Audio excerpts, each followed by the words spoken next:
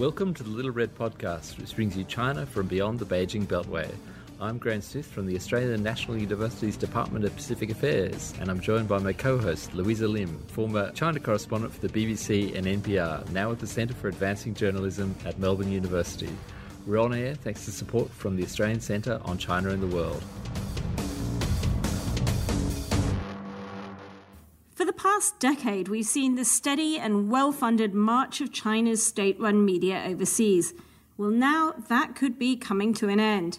China's media in general is facing unprecedented pushback in the West. In the US, the fight over TikTok and WeChat is underway, but today we're focusing on the fate of the state-run media and, in particular, CGTN, the international arm of the state-run broadcaster CCTV, which could just be determined by two of our guests. Two of our guests today have lodged official complaints against CGTN. Peter Darloon, who later set up Safeguard Defenders, and private investigator Peter Humphrey. They were both forced to make confessions while in Chinese detention, which were later broadcast in China and abroad by CGTN. We're also joined by Sarah Cook from Freedom House. Welcome to the program. Thank you. Peter Humphrey, let's start with your experience. You were working as an investigator in Shanghai when you were in prison for unlawful acquisition of citizens' personal information. In 2013 and 2014, CGTN aired your forced confessions and those of your American wife in the United Kingdom. And you can still watch it today on CCTV4's website. Can you talk us through the conditions under which these confessions were obtained? Yeah, I think I need to set the stage slightly here and say that this happened after I had spent nearly 40 years involved with China in various ways, initially as a teacher and then as a journalist and later as a businessman. I actually spent nearly 2 decades as a foreign correspondent. Was quite involved with China during that period, but not always stationed there. And then for the following 15 years, I was in a business called risk management, which is essentially fraud investigation. And for the final 10 years of that, I and my wife had our own fraud investigation consultancy based in Shanghai and Hong Kong and Beijing. I was considered to be something of a thought leader, matters of avoiding fraud or investigating fraud in business operations in China. And it came as a tremendous shock to the community, especially the due diligence community, when we vanished and later were discovered to have been detained in July 2013. And this was indeed very much tied in with the Chinese authorities' crackdown and investigation against GSK, the pharmaceutical company. And they had hired us in April of that year to investigate the background of a very senior executive in their China operation who they had just forced out the company. And she had taken the role of head of government relations in China before they kicked her out. And when we were engaged, we were told that she was suspected of waging a smear campaign against the company because she was unhappy with her dismissal. In fact, GSK at that time was completely well aware of the fact that it was being investigated by the Chinese authorities, that there had been a number of what we can call whistleblower allegation reports sent to GSK's global board and audit committee, and the same complaints had been sent in some form or another to the Chinese authorities. So we were actually hired on completely false pretenses to investigate the background of somebody who they told us was a smear campaigner, but who they clearly knew very well was likely to be a whistleblower collaborating with the Chinese police. So this brought my company, ChinaWise, into collision with a police investigation into the GSK bribery rackets, that the report that we wrote about this lady actually fell into her hands. How that happened, only GSK knows, but it did. And he said, she's coming after you. And he said that to me on the 2nd of July 2013. 8 days later, my office was raided. My home in Beijing was raided. My wife and I vanished. So that's how this whole thing began. And then after we had been detained for nearly 2 months, maybe 7 weeks, in the Shanghai No. 1 detention center, in very harsh conditions, we were subjected to this so-called forced televised confession, the first one. And, this was at a time when we had been severely broken down by extremely harsh incarceration conditions, everything from nutrition, hygiene, sleeping conditions, and so forth, was absolutely primitive. And it was, most certainly intended to break prisoners down, to get them to a point where they just cave in and confess to a crime that they've never committed. So we were in that state and in quite bad health as well after just 7 weeks in these cells. If you can imagine, how some prisoners just break down because they're sleeping on the floor with 12 other people in a space of 15 square meters. The toilet's a hole in the floor in the corner. You're eating out of a little doggy bowl that gets shoved through the bars with a load of crap in it and so forth. And it's really disgusting. And communications have been blocked between you and your family, you and your friends, very limited communications with your consulate employer. So the spirit is crushed by these conditions. That's what's intended. So with this so-called forced confession, one Saturday morning in late August, the police summoned me down from my cell. I was taken down very unusually to meet my interrogators on a Saturday morning in the interrogation block. And they told me that their Lingdao, their superiors, wanted me to meet the media. And, we discussed it, we haggled it. I was deeply concerned. And in the end, I agreed that I would meet 1 or 2 or 3 print journalists, but I would not undergo any filming or photographing, so no images. And I thought that was agreed. But then on the Monday morning, I was, first of all, rather unusually offered a sedative by a prison patrol doctor who came by our cell bars and said, "Oh, Peter, this will help you calm down a bit," because I had been suffering from severe anxiety and panic attacks, and I'd been complaining about it. I hadn't slept. So they gave me this sedative on Monday morning, and I took it thinking, great, and then 20 minutes later, they brought me a brand new prison vest, these orange jet vests, and told me I should put that on and throw the old one away, the old one being dirty and torn and stinky. And then another 20 minutes later, officers came to my cell door and called me out and said, "Peter Giametti." And I didn't really... That means meet the media. So I was taken out of my cell in a state of sedation where I was actually drowsy and groggy. And you can see that later on. If you watch some of the clips of the scene inside the cage later, you can see I was audibly slurring my words. So I was escorted down the corridor, and I was being filmed by guards or warders, whatever you want to call them. A crowd of people with cameras kind of ambushed me, and I was being filmed, I was being photographed. I'm taken into a very large interrogation cell, which I've never been in before. It had quite a large podium at one side, a bit like a tribunal. And in the middle of this room, there is a cage made of silvery steel bars, very thin bars, and you can actually see those bars behind me when you look at the TV clips. See those vertical bars, and if you look at other forced confessions scenes involving Chinese prisoners, for example, you can see exactly the same bars behind them too. So I was placed in this cage, and I was being mobbed and surrounded by all these people with cameras. They're poking lenses through the bars, and I was locked into a locking bar chair. Some people call it a tiger chair, and I'm still handcuffed. So there's this locking bar is locked across my lap. So I'm locked in 3 ways: handcuffs, locking bar chair, and cage itself. And the police officers who'd been involved in my daily interrogations were in there. For the first time, they were wearing their uniform.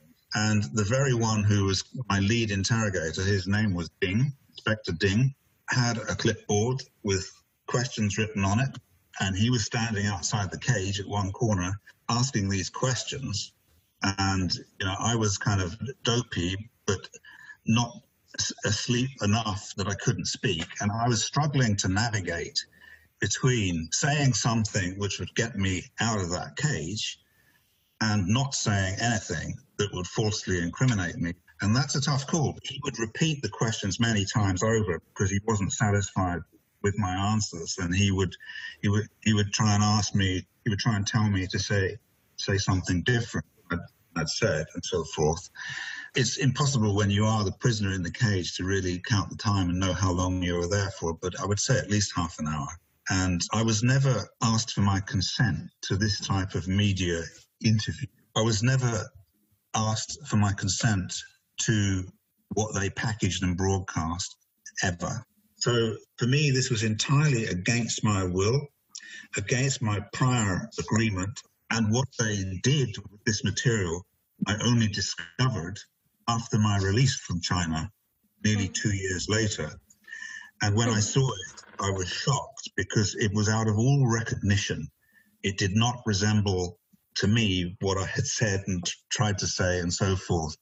And secondly, I was shocked because in the civilized world, media do not behave like that. And interviews are not conducted in cages with prisoners who've not either been indicted or tried or convicted. It doesn't happen in the civilized world, but this is what they did. And they broadcast this globally, internationally, including in my own country. So this is what happened. And then a year later, they did something similar, but without the cage on the second occasion. So, Peter Darling, you also were forced to make a confession after you were detained for working for an NGO. I mean, how much is there in Peter's description that sounds familiar to your experience? There's not very much, actually, insofar that Mr. Humphrey's confessions back in 2013 and 14, that was really the beginning of China starting to use these kind of confessions again. When I came around to do mine in the early days of 2016, they've made quite a lot of changes, and I witnessed a lot of those changes myself. Unlike Mr. Humphrey, I was told to take off my prison vest and put on my civilian clothing. Even though I spent a lot of time sitting in a tiger chair pretty much every night, for the confession, I was instead taken to a much nicer meeting room.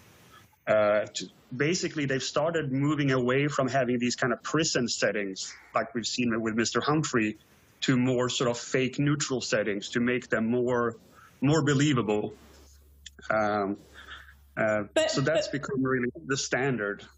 But your experience, I mean, the interrogation that you were subject to was quite intense, wasn't it, ahead of the confession?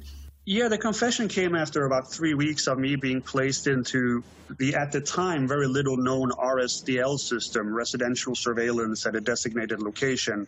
So I wasn't arrested. I was instead taken to one of these custom-built secret prisons that has popped up all over China, where they can hold you for 6 months incommunicado in solitary confinement. So what happened to me is that myself, several colleagues across many provinces, and my girlfriend were all taken in a coordinated raid.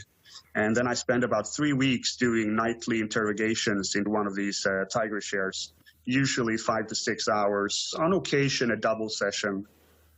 So it was pretty intense for sure. And I went through actually a lie detector test for about 5 hours before the confession.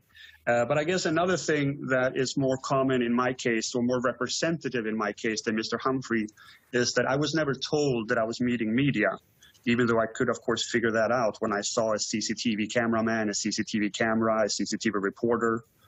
And of course, everything was pre-scripted, not just have a shower and put on your civilian clothing, but they basically came in with a piece of paper that had the questions and the answers written down.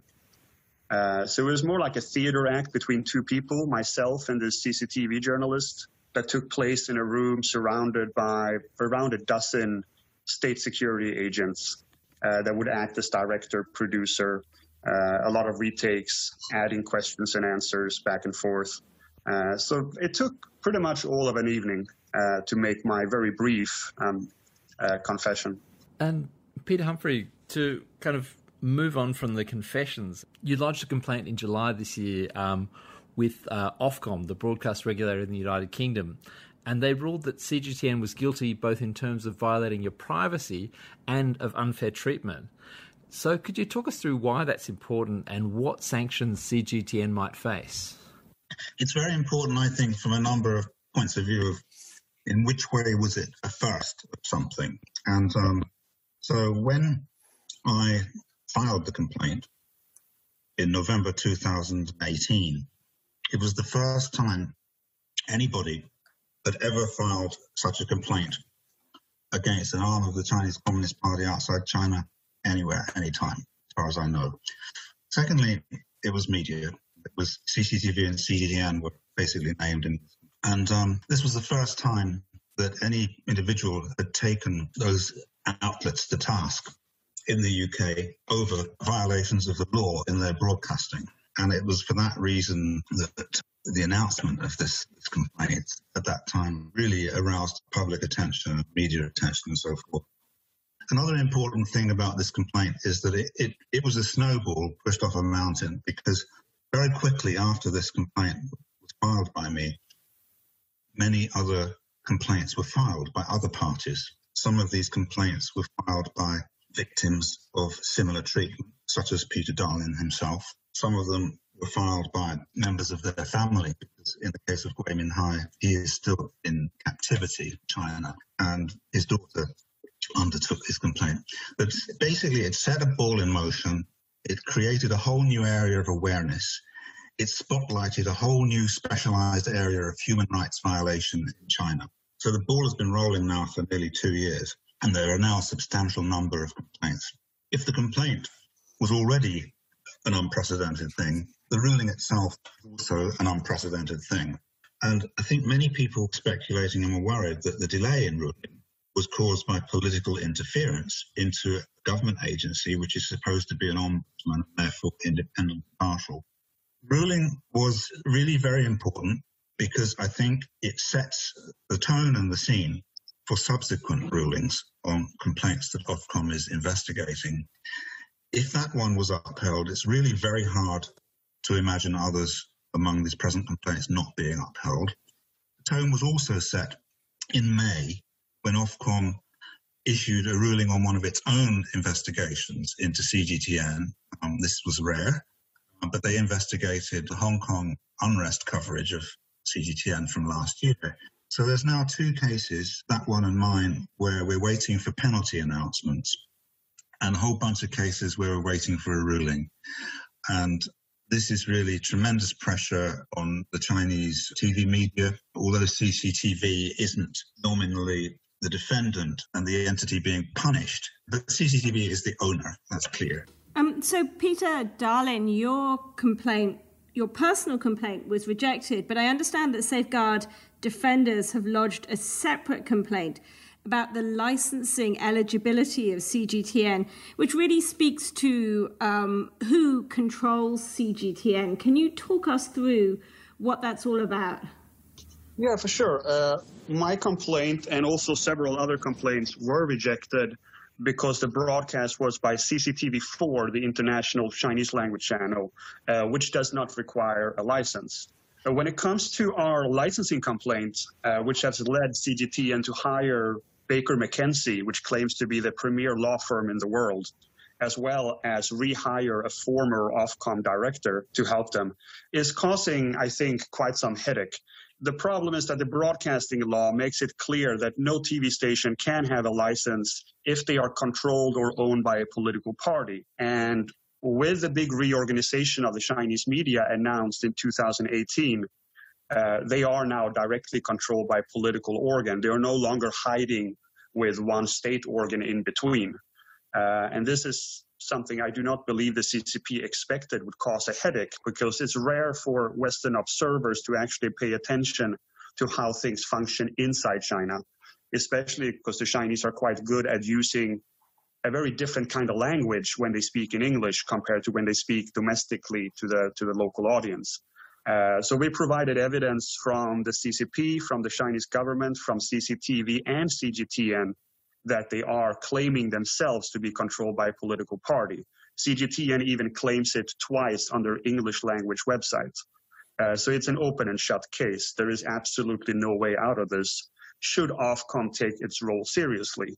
But the fact that it's taken them 7 months so far, and they simply have issued a statement saying that it's a complex issue that will take time to investigate, seems to indicate that they're waiting for some kind of political cover, political support to be able to actually take a decision. And we did actually recently, in the last few weeks, after we raised some some complaints about this, see some support from key MPs in Britain who is encouraging Ofcom to move along quickly with this. So we have great hopes that something good will come of this. As Mr. Humphreys said, these incredible delays and the timeline indicates that they're taking this very seriously, not from a responsibility of a regulatory body, but for political considerations. Mm-hmm. Sarah Cook, if we could bring you in now. As Peter Humphrey mentioned, Ofcom also found that CGTN had violated the guidelines through its biased coverage of the Hong Kong protests. I mean, why can't CGTN adapt to local broadcasting needs or local broadcasting requirements, even not to violate the law? What's stopping them? Is it because they trying to please the party bosses back home, or what's the barrier? Why can't they be like the BBC as they wish to be? Well, I think there's a question of who at CGTN might wish to be, right? I think you might have some journalists who would like to have a little bit more independence and impartiality. But, as was very clear when Xi Jinping visited Chinese state media and, in fact, did a video link to CGTN America, the media, especially CCTV and CGTN, need to be surnamed party.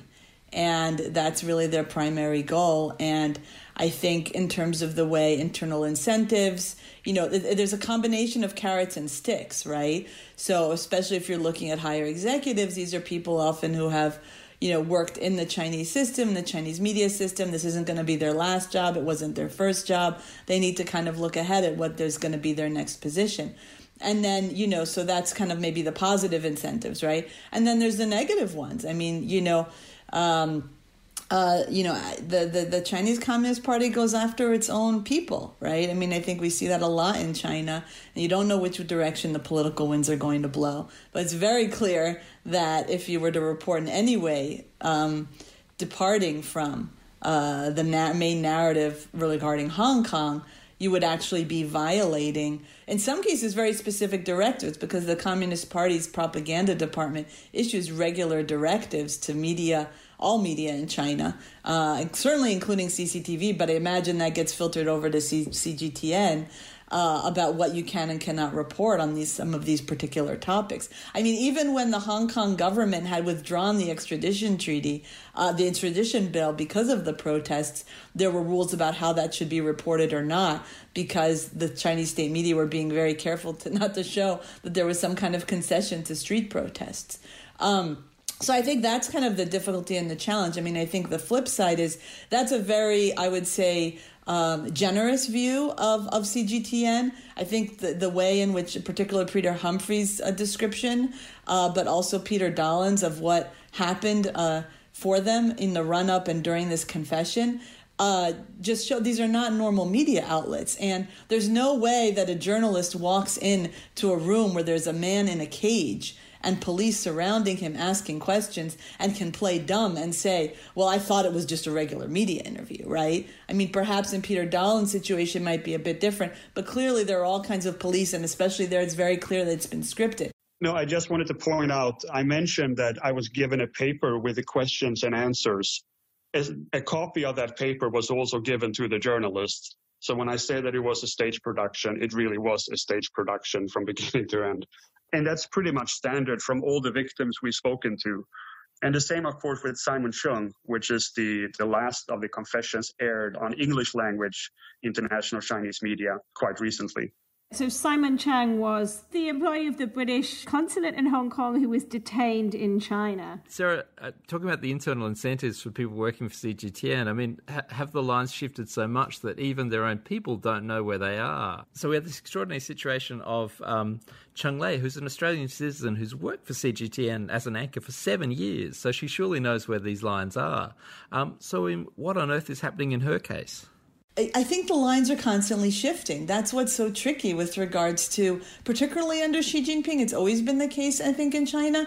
But I think the lines are always shifting, and people, will try to be on the safe side and try to navigate it. But, as Peter Humphrey's example shows too, it may not, what happened to her, a particular individual, may actually have nothing to do with your actual reporting or what you did. It may have to do with the fact that some relative of yours rubbed Xi Jinping or some other official the wrong way, that you did something else in your other life, in your business or something like that. So that's where it's just so, kind of almost mafia-like, where it may have nothing to do with what you were doing or what her reporting was that got her somehow sucked into this rabbit hole that is the Chinese government and Communist Party's politicized legal system. Peter Darlin, you have said that you believe CGTN may be forced to move its European headquarters to Brussels. I mean, what grounds do you have to believe that? We have information from a source that the China Media Group, which controls all of the state media organs, China Radio International, CCTV, CGTN, etc., have hired an international global media management company to prepare such a move. So it seems to be in the making. The question really right now is whether CGTN plans to maintain a small British headquarters or whether or not they will move entirely. We don't have information on that yet. We do know that they're taking this very seriously. In fact, the power of these kind of regulatory bodies' decisions compared to, say, political decision can be seen with what happened with Peter Humphrey. When me and Mr. Humphrey were in London and announced this complaint, we know that that very evening in Beijing started a 2-day-long emergency meeting at the so-called Big Pants building where CCTV is headquartered in Beijing. We also know that when Ofcom launched the official investigation, CGTN, the English language channel, stopped broadcasting these confessions for almost exactly 1 year until Simon Chung happened. So we know that they're paying attention, close attention, and they are at least trying to adapt or minimize the damage, especially considering the amount of money that's been dedicated to this European division. It's always in reaction to what's being said in international media. But we also think it's a matter of CGTN basically panicking because they made this confession over a month before and sat on it. And as soon as he spoke out in the BBC, I believe, they responded within, 24 hours and put this confession out and really shot themselves in the foot as far as the Ofcom procedure is going. So I wanted to ask you about the impact of such a move. I mean, CGTN has just spent millions of dollars on this new European headquarters. They've employed, more than 100 journalists on quite high salaries. How much of a blow would it be if they had to move? Well, I mean, I think there's the financial blow, but if there's one thing that Chinese state media have a lot of, it's money. So if they move to Brussels, is this kind of like forum shopping like you see with, libel lawsuits where, the regulatory environment in Brussels is more lenient and therefore they end up moving to Brussels. So what does that say about, again, the media regulatory environment? Peter Darlin, if I could ask you, I mean, there's similar complaints being processed elsewhere in the world, beyond the EU and beyond the UK. How likely is it that CGTN could face similar action elsewhere in the world? There is the possibility of this. I think one thing that's interesting is if they do flee the UK and if they get a ruling that revokes their license, it will raise a lot of eyebrows in Europe in terms of lack of regulation, because a lot of European countries do not have regulation half as good as what we see in the UK. And one of the reasons we really started this campaign in the UK is that they have an unrivaled regulatory framework for TV that we don't see anywhere else. But we have pursued similar complaints in both Canada and the US, for example. We have not seen much movement on that yet, especially in Canada. There are also local partners looking at the possibilities of going after similar type of broadcast in New Zealand, Australia, and France at the moment. So it is being paid attention to. Complaints are being filed, but there really is very few jurisdictions with a clear regulatory system like the UK and a clear process for how to bring about these complaints. In Canada, we have a very interesting situation because they have actually CRTC proclaimed in an official document when they gave CCTV4 their license back in 2006, I think it was, that if they ever do this kind of abusive type of broadcasting, they will investigate and take action. And we have now provided evidence of this being done systematically over a 6-year period. Yet CRTC is trying their best to avoid having to take any action whatsoever. They are really running and hiding. So just to add to that, I recently read that decision a while back when I was writing something, because I was looking a little bit more at the history of CCTV and the way it's been really used as like basically this arsenal to attack the enemies of the Chinese Communist Party. And I think one of the things to keep in mind is that some of this type of activity has been going on for some time, or it kind of pops up when there's a priority enemy. And a lot of it, there was quite a spike in the early 2000s when the big campaign against the Falun Gong spiritual group started, and they had to really demonize all of these meditators, again, both domestically, but also when there was international criticism. And so that licensing decision in Canada was basically saying, well, we recognize that this has happened. It seems to be an isolated incident and kind of a one-off, so we're going to give them their license anyway, but then with this caveat that Peter has noted. And so I think it is notable, and I think it's very good that attention be shed on this and pressure be put to say that now this has resurfaced, in a much more systematic way against a much wider range of targets. You're not just talking about one particular group, but against, whether it's Hong Kongers or journalists or human rights activists or lawyers. And to really put pressure on them to hold on to that. But one of the things that was really interesting to me in reading the decision was to see how far back some of this type of behavior by CCTV actually goes. Sarah, it seems to have been a pretty bad year for the Chinese state-run media in general. We're seeing all kinds of pushback across the world. Newspapers are refusing to carry these inserts, which they've been handsomely paid to carry all these years. And there's a lot more concern about Chinese influence. I mean, do we see any shifts in Beijing's strategy in response to that? That's a good question. I'm not sure. I mean, I think part of the pushback has been as a result of more aggressiveness in terms of the tone and some of the content. I think it's also related to other kinds of regulatory moves and transparency. China Daily, the main English language newspaper in China, has to do these periodic filings, but they've been very vague about the amount of money they're actually giving to U.S. media. And I think it's also both a combination of pressure from groups like Freedom House saying you need more transparency and enforcement, and maybe other journalists asking these questions, that they were forced in one of their later filings to put each media outlet and how much money they were actually paying. And that got a lot of attention. It was not too long after that you saw some of the major media, like the New York Times, very quietly discontinuing these inserts.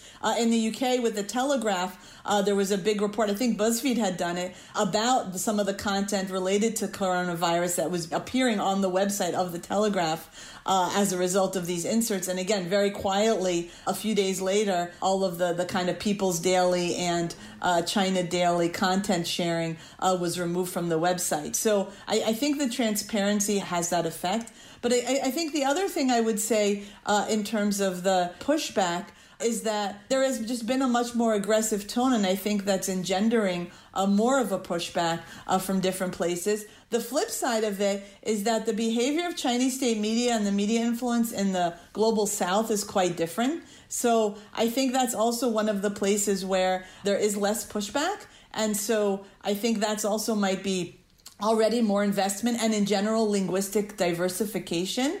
Even in Europe, where you're seeing whether it's trying to buy up Portuguese media or Italian and Serbian Twitter bots and the like, that, it's this element of looking for this may be kind of forum shopping, looking for the places where there's a bit more opening and could be an impact, and perhaps investing more there if certain other places like the UK or Canada or US are being closed off. Peter Humphrey, to pick up on something that Sarah touched on there, I mean, you've argued that the existing laws in the UK need to be expanded to include digital and social media platforms. What would this look like, and how could this happen?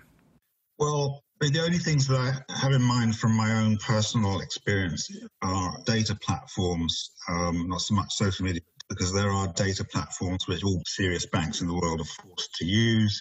They actually contain a lot of very erroneous headlines about people who have been the victims of false incrimination, false imprisonment, or forced confession in China. So I think there's a real problem with those due diligence databases used by the banks. They are actually carrying out China's campaign to tarnish certain people unwittingly. Another thing is Wikipedia. There's a lot of activity on Wikipedia which is being orchestrated by the Chinese propaganda apparatus. We first saw this in color in the battle of Wikipedists, Taiwan's straits between different versions of Taiwan's history. But I can tell you that this Wikipedia campaign waged by China is happening against many individuals as well. They have teams of people in China who are writing profiles on individuals. There might even be one on you, I don't know, but there's certainly one on me, and there's certainly profiles on other people and organizations which are completely skewed, stilted, and made to look negative. And I've identified one of the people behind this and connected him to a university in Edinburgh and a town in Zhejiang province. And this is something I think which should be looked at. The problem is that Wikipedia is a very amorphous organization. It's very difficult to get things changed. But in general, many European countries have such weak regulations that ISIS could start a TV channel and start broadcasting beheadings at children's hour in my own home country of Sweden. And there is no legal tool whatsoever right now to block that. And this is a similar situation to large parts of Europe. And that's just talking about proper satellite cable and terrestrial TV stations. That's not even talking about newer media forms. So the regulatory framework is so old and obsolete that there's simply no way to deal with these new threats. And until we see some political will to start reforming this, we're fighting, sure, we can maybe get CGTN out of the UK, but they will just move to Brussels and continue a similar type of activity. It's very difficult with the current framework to actually counter this properly. I was just going to add in terms of some of the pushback, and especially on social media, I think one of the things we've seen have been more of the social media companies taking action with regards to Chinese state media. So, and not only Chinese state media. So when I was doing the research for my January 2020 report, whether it's CGTN or China Daily or People's Daily have, the way they describe themselves on Facebook is very misleading, right? It's like, People's Daily is the mouthpiece of the Chinese Communist Party. And the tagline is something like the most widely read newspaper in China. Well, of course, it's, China Daily, it's like the biggest English language newspaper in China. Well, of course, it's the only nationwide permitted English language newspaper in China. So one of the things that actually Facebook has changed is that now when you you see something from those stations, it says Chinese state-run media. There is that tagline. So I think that's also one of the things that's been a bit more of a pushback from kind of the tech and the non-governmental sector, really just, again, over the last year. That is meaningful. Because one of the reasons why they do all kinds of obfuscations, like trying to do media exchange agreements and things like that, is because they know people around the world are going to be skeptical of content that they know is coming from a Chinese government state-run media. So they need to obfuscate that, and anything that can shed light for consumers, I think is really helpful. I had a question for Peter Darlin. There was this study recently done in Serbia where people believed 44% of medical aid to Serbia in the coronavirus crisis came from China, when in reality it was only 0.6%, with more than 75% actually coming from Europe. How vulnerable do you think that Europe is to Chinese propaganda, and how has it been so successful in places like Serbia? We've seen similar studies in other larger European countries as well. The results are not quite as extreme as the Serbia example, but Italy, there's been a census out recently, for example, and they have been very successful in pushing their role. China in general does not actually spend that much money on aid and investment as people think. They do not spend as much money within the UN system as people think. But when they spend money, they demand a lot of concessions.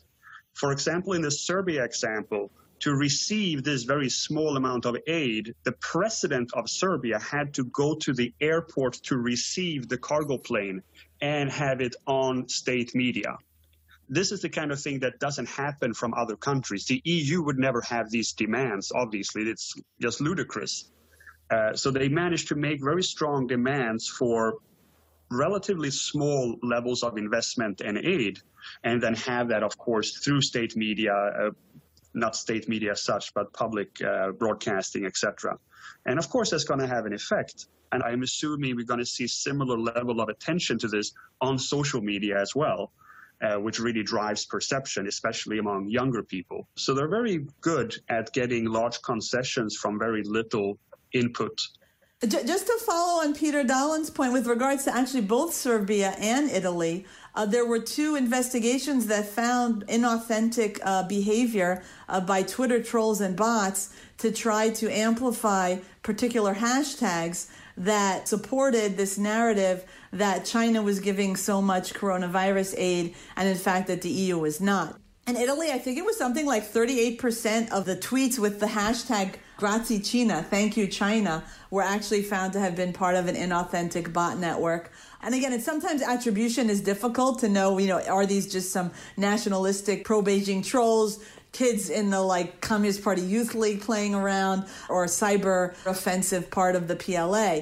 But you do see that type of manipulative, inauthentic behavior reinforcing these narratives on social media, and some pretty strong evidence of that in at least those 2 countries. I can't help but be struck by the fact that we're talking about the forced confessions by the 2 Peters, but what dominates a lot of the news today is hostage diplomacy in the form of the 2 Michaels, Michael Kovrig and Michael Spavor.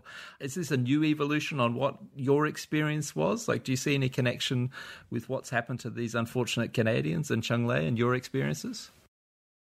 Well, personally, I don't see a connection with my own case. I can say with some certainty that Michael Kovrig and possibly Spavor would likely have been on TV at this point if it had not been for this conversation that's been dominating discussions about this for the last 2 years, about these forced confessions, etc. But they are 2 very good cases for hostage diplomacy, and that's something we've been seeing a lot more of over the last few years. We don't know if that's because foreign governments are more willing to admit that these cases are going on than before, or if China has actually ramped up this behavior. I would assume it's a combination of the 2. The one country that is, as far as we know, targeted the most, Japan, is one of those countries that is still keeping a tight lid on information about this. But we know there's as many as 9 Japanese citizens that are quite obviously targeted as part of hostage diplomacy. And looking at the latest statements from the Chinese government, the Australian CGTN journalist Cheng Lei is almost certainly part of that now. It's becoming clearer with each statement from the Chinese government that she is not a victim of some internal process regarding her role in CGTN, as many people thought for the first couple of weeks. But again, many governments are still acting under this assumption that if they keep quiet, China will give some benefits, some concessions. Obviously a strategy that's proven itself to be utterly worthless in the past, but they keep on going. So it's very hard to know the true scope of this phenomenon. The hostage diplomacy is basically a symptom of the nature of Xi Jinping. He is a very aggressive Chinese leader. We've seen, very, very clear-cut cases of hostage diplomacy in the last 2 to 3 years. But we're also seeing something which doesn't get remarked as much, and that is that people who were arrested as long as 7 or 8 years ago, maybe even 9 years ago, foreigners from Canada, from Australia, from America, their cases, which weren't heavily politicized initially, have in more recent times become more politicized. Calm Gillespie may be one example for Australia, but there are others in America, such as the case of Mark Swidan. And so I think that basically you've got a stock of prisoners there, and even if they're not taking new ones, they're converting some previously unpoliticized cases into hostages, in the sense that they become part of the stock of prisoners bargaining with a foreign power. I mean, I was just interested in your predictions going forward. I mean, do you think that we have already seen the high point of China's international media expansion? Or, judging from what has happened in your case and the amount of time that it has taken for your case to come to any conclusion, the fact that there still hasn't been any penalty, I mean, do you think that just leaves a lot of space for China's state-run media to continue to operate? First of all, it's quite clear that China has humongous intentions and plans here. I mean, you just have to read Xi Jinping's policy statements and speeches from early 2018 to see the scale of his ambition. Essentially, this campaign is designed to steal the global narrative on everything that happens in the world, not just on China. And the size of these Chinese media hubs in Washington, D.C., London, and Nairobi is absolutely unprecedented and without equivalent. This shows intent. There is no other broadcaster in the world which puts such a large media hub anywhere outside its own country. And now China's got 3 of them. It seems to me that they do anticipate losing their license in the UK, not necessarily from one of these personal complaints, but potentially from the serious complaint that they should never have been given a license in the first place because of party ownership. I'm pretty sure they're taking that seriously. And I think only the red lines drawn by free and democratic countries under the rule of law and enforcing those laws can stop it. So far as the penalties, which may come or not come out of my Ofcom complaint go, there are options. Ofcom can select from a range of options, starting with slap on the wrist, small fines, to revocation, cancellation of the license. And based on all the factors which we see now building up at Ofcom against Chinese television, I cannot see how they could possibly not cancel the license unless it is a political decision, unless there's political influence leaning on Ofcom. And a final question for you, Sarah. We are facing a situation where more than a dozen American journalists have been forced out of China. 2 Australian journalists have basically been forced to flee. We're seeing tightening of control on journalists in Hong Kong, this new police accreditation system, which basically makes life incredibly difficult for freelance journalists. It looks like Beijing is really stepping up its sort of war on the fourth estate. How dangerous a moment do you think that we're in when it comes to sort of free flow of information and news regarding China? I don't know that I would put it as in terms of dangerous, because I think there are still, a lot of very good journalists and a lot of ways of actually getting surprisingly incriminating information about what the Chinese government is doing, especially to its own people, from like local Chinese government websites, bidding databases and the like. One piece of research I had done with another researcher was about these key individual databases that they use across China, not only for, say, Uyghurs, in Xinjiang, but for people who practice Falun Gong. There were lists of people who were from state-sanctioned churches, foreigners in China, drug users, all that, these kind of integrated database collection systems. And you have like dozens of Chinese companies and they're advertising all of this on like websites in China. And, we're like, oh my gosh, this is a horrible invasion of privacy. And you're writing on your website that you're selling this to the Public Security Bureau of, Shanghai or Zhejiang. So I think, there's still a lot of, information you can glean from that. And a lot of courageous Chinese people who are really, and networks of activists who are finding ways of getting information out. Television journalism is much more difficult. So I think in terms of really being able to get footage to air around the world that the Chinese government doesn't like, this does put a damper on that and actually increases then the incentive for news outlets to actually use CCTV footage. So we didn't talk about that, but like one of the ways in which CCTV footage gets to international audiences is not only on CGTN. People want footage from China, and so then they use CCTV footage because that's the only footage they have, because they blocked BBC from being able to go to this or that place in China. So I think that's where the propaganda and the censorship are really two sides of the same coin. Peter Darlin, same question for you. I mean, what is your prediction sort of for the next couple of years to come? Have we seen the high point of China's international media expansion?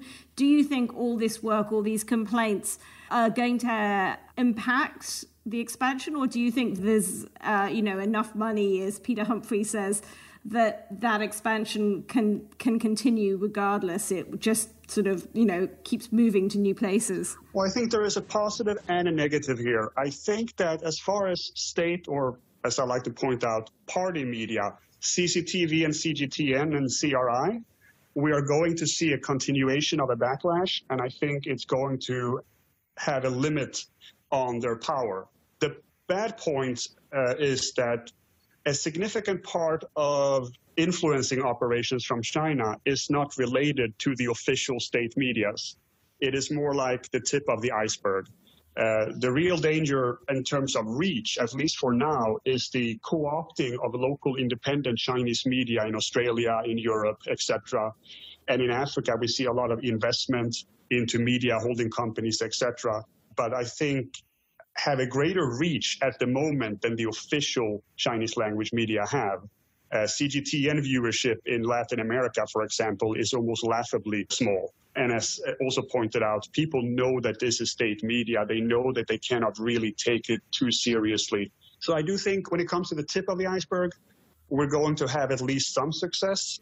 But I think the important part is that this sort of raises the awareness that this is just part of a much bigger operation, and that people start paying attention to, for example, co-opting local independent Chinese radio, TV, and newspapers. In Australia, I mean, they're pretty much completed the takeover by now. In Europe, it's halfway, and I doubt that there is more than a handful of European politicians anywhere that are even aware that this is going on. So hopefully these complaints and the penalties and the attention can at least start a wider discussion on these issues. That's my hope. Peter Dahlen, Peter Humphrey, and Sarah Cook, thanks for joining us. Thank you for having us. My pleasure. You've been listening to the Little Red Podcast, bringing you China from beyond the Beijing Beltway. Many thanks to our guests, Peter Dahlen, Peter Humphrey, and Sarah Cook. Thanks also to my co-host, Louisa Lim. Our editing is by Andy Hazel, our background research is by Julia Bergen, our theme music is by Susie Wilkins, and our cartoons and GIFs are courtesy of Seb Danter. Bye for now.